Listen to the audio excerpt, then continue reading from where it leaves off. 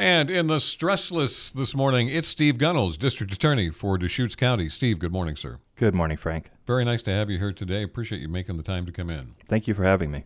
So you have now been in that chair, not the stressless, but the chair of being District Attorney now since the 1st of December. How are things going?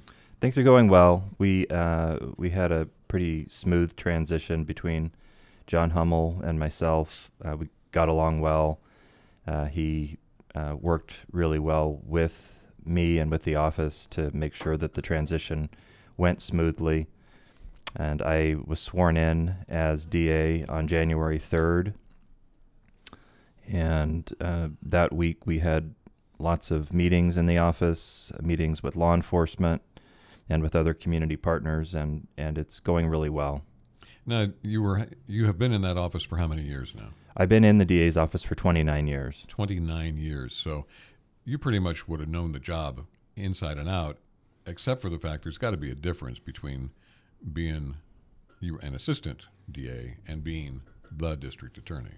Yeah, there is a difference. You know, the expectations are different for the elected DA to go to meetings and to be kind of the face of the DA's office with the media and so on. It's also a little bit different being the ultimate decision maker in the office on personnel matters or even the ultimate decision maker on case resolution for high profile big cases.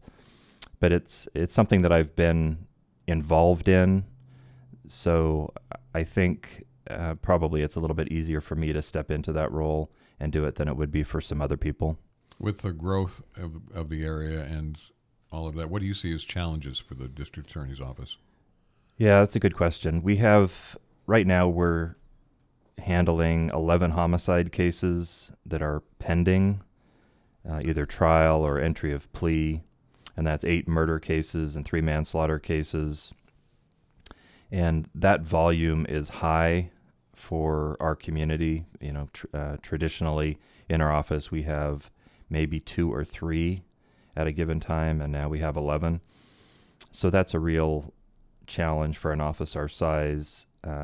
We invest tremendous resources in those cases. We have at least 2 prosecutors working on each of those cases, and those are the cases that you have to put in the maximum effort on to get the right result. So, you know, it's all hands on deck. We all pitch in to help on every case like that.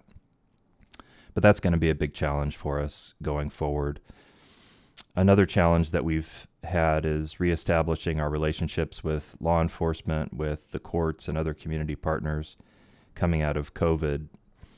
During that time, we had very little in-person contact with our community partners. And, you know, now that, knock wood, we are done with COVID and that's in our rearview mirror, we're getting back out there, and I've had meetings with lots of community partners, including every law enforcement agency in Deschutes County, just to let them know that we're here and we're available to them as a resource, and we want to work closely with them to make sure that their investigations are of the highest quality, and so our cases can be of the highest quality going forward. Fentanyl arrests and drug trafficking have been in the news a lot. I've talked to the police department, and a lot going on with that. How has that affected your office and what you can do? Yeah, I'm a former drug prosecutor. I was a drug prosecutor for 20 years here in Deschutes County. And the fentanyl explosion here has been shocking even to me. Fentanyl is found in just about every drug arrest. It's mixed with heroin, it's mixed with methamphetamine, and it's found just by itself in bags of either powder or pills. 10 years ago, heroin cases were almost unheard of, and now heroin and fentanyl are extremely common, and they are extremely deadly as well. Fentanyl's been found in very large quantities here, in the hundreds and thousands of grams in seizures by our Central Oregon Drug Enforcement team. On the user end, some of the drug users know what they're doing. They know what they're taking. They're trying to take heroin or fentanyl, and some of them don't.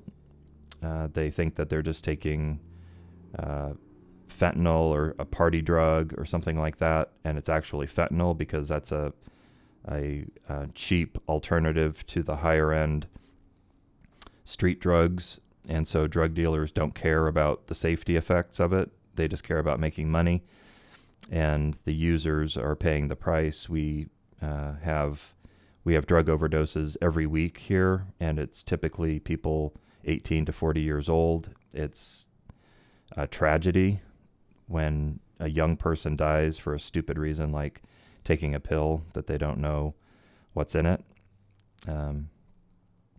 Because every time a drug user takes one of those pills or uses some of those drugs, they're playing with fire. There's no quality control on these drugs. The potency varies from very low to very high, and there's no way to predict how it's going to go. And that is, ultimately the recipe for a lot of overdoses.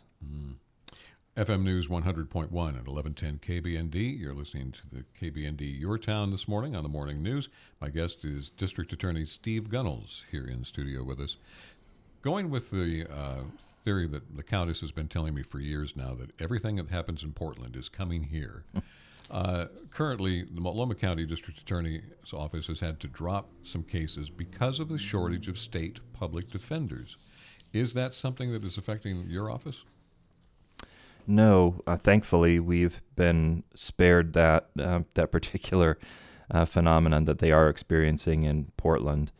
The reason that I think we haven't experienced that is that in Deschutes County, our indigent defense attorneys have very heavy caseloads, but they are continuing to take cases as they come in. During the pandemic, that's really when the system crashed in Portland, and it continues to be suffering. But here in Deschutes County, our presiding judge, Judge Ashby, worked with our county commissioners, defense attorneys, the sheriff's office, and the DA's office to keep the system going forward and making accommodations during COVID, so we never developed a really huge backlog of active cases like they did in Portland.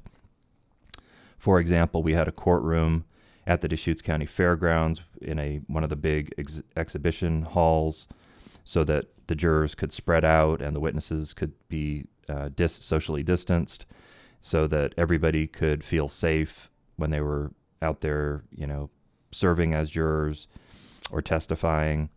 And we all found a way to keep doing business. And so getting back to your question, the system here has been strained. I'm not going to lie about it. It has been strained by the volume of cases that we're experiencing. We are seeing an increase in cases here. But the system didn't break down here the way it did in Multnomah County, I think because of the foresight of some of our leaders here. All right. So you're in your first 100 days still. So what are your goals and priorities moving forward? The biggest goal, I think, of any institution like a DA's office is to just do the work that we're required to do and supposed to do, prosecuting cases. That's what we do. When criminal cases are referred to our office from law enforcement, we review them, we file them, and we prosecute them in an appropriate manner. Beyond that, one of the big goals of our office is community outreach, doing things like appearing on your show today, having prosecutors go to the high schools or middle schools to talk about what we do and some of the dangers that we see in our job, things like fentanyl and online threats to kids' safety that we see as part of our job every day. And if we can give kids a little warning about those things and maybe teach them a few things about how to avoid those traps, I think we'll be doing the public a service.